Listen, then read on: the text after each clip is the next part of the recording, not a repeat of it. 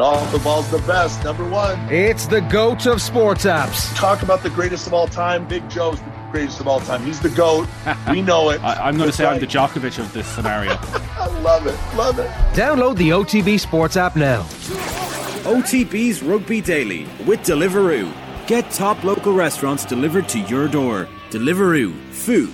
We get it. Welcome to Wednesday's Rugby Daily. My name is Richie McCormack, and on the way, Ireland learn their semi-final opponents at the World Under-20 Rugby Championship following a difficult few days in South Africa.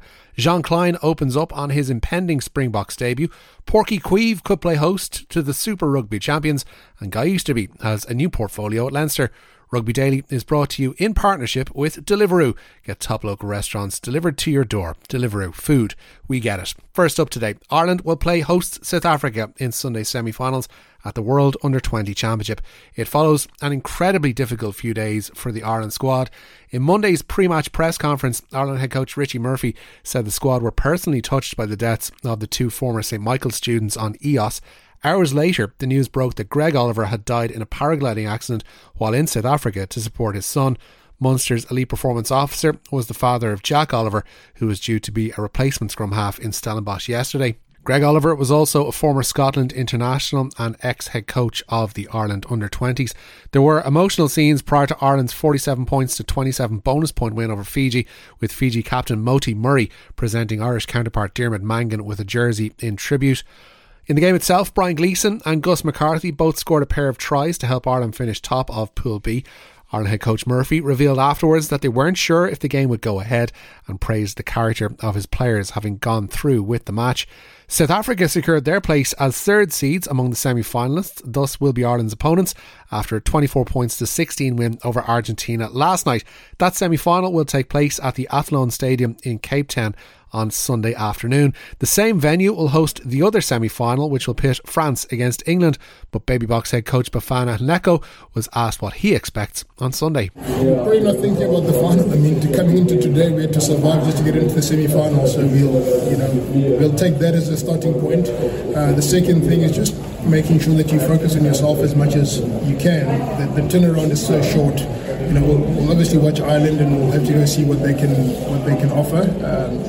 A little bit of what I've watched in general play, they're really playing good rugby, and they've had some setbacks and some tragedies which will probably also give them a higher purpose. So we're expecting another tough one. Staying in South Africa, and Jean Kleyn will make his Springboks debut on Saturday.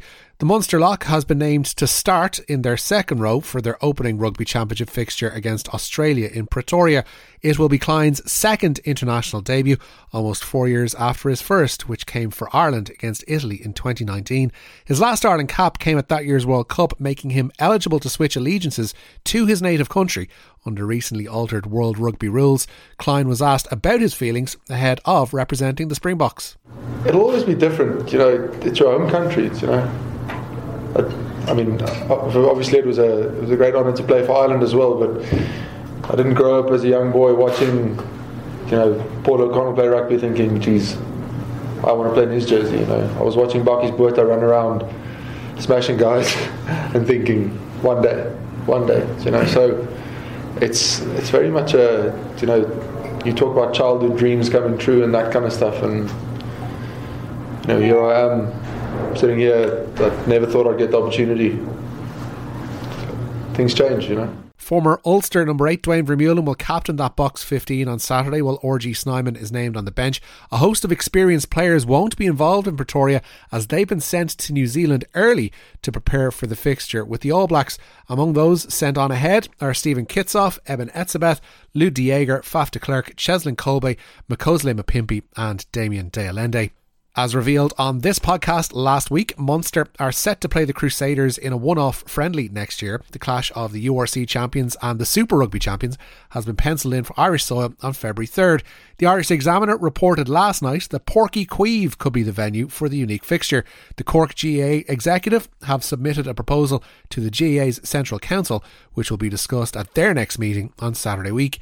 Munster have already played at the Leaside venue with a South Africa Select 15 their opponents in November of last year. Cork officials are believed to be optimistic that the Crusaders game will be given the go-ahead at Páirc Uí Chaoimh.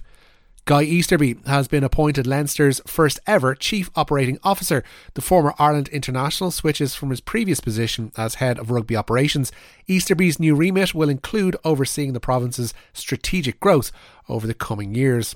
3 senior internationals have been included in the Ireland Under-20 women's squad that will travel to Italy this month. Niamh O'Dowd, Emma Tilley and Leah Tarpey are among the 26 selected by head coach Neil Alcorn. Ireland will train against Scotland and Italy in L'Aquila before playing 2 40-minute matches against each nation on Friday, July 28th. The squad was hewn from a panel of 44 that trained at the High Performance Centre in Abbottstown last month. And there's a fair few bits of transfer news around today as well. World Cup winning Springbok Willie le Roux is joining the Vodacom Bulls from Toyota Verblitz after the World Cup. Glasgow Warriors have signed Scotland international wing Kyle Rowe following the collapse of his club London Irish. And All Blacks legend Tana Umaga has been confirmed as the new head coach at Super Rugby side Moana Pacifica. He replaces Aaron Mauger, who stepped down following the club's last place finish in this season's competition. That's it for today's Rugby Daily. Don't forget to subscribe to the OTB Rugby feed wherever you happen to consume your rugby podcasts. My name is Richie McCormack. I'll have more Rugby Daily for you with thanks to Deliveroo on Friday. Thanks for listening.